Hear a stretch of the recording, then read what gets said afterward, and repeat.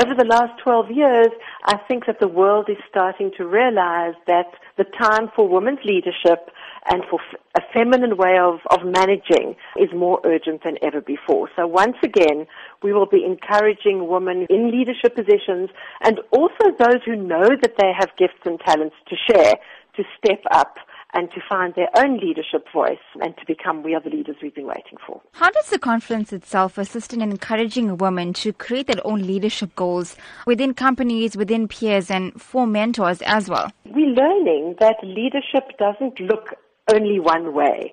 You know, there was a time when the models of leadership that we had to look at were all rather male and patriarchal. And now, of course, we know that leaders are teachers, they're mothers, they're artists, they're change agents, and they are CEOs.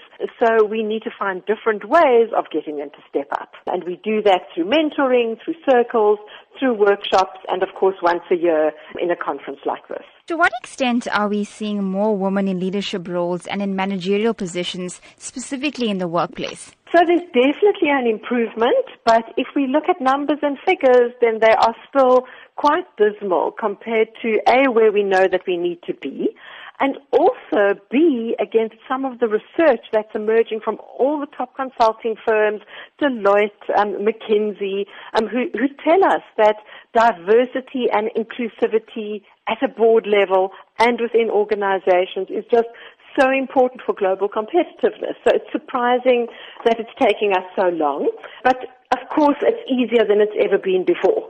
What would you say remain some of the biggest challenges for women in terms of reaching those leadership goals, in terms of reaching leadership positions and becoming CEOs of boardrooms? In Sheryl Sandberg's now famous book, Lean In, she was both celebrated and criticized for her message. And her message was that women sometimes are our own worst enemies, and we need to speak up, lean in, and make sure that we take that seat at the table. And a lot of the advice that she gave us was really practical. We can't presume that women all over the world are going to step up just by speaking up and leaning in. We need to create structures and support forums and networks and challenge policy to make sure that women's leadership is not just a nice to have, that it's actually recognized as much as it should, and that we make it easier for women to take those positions.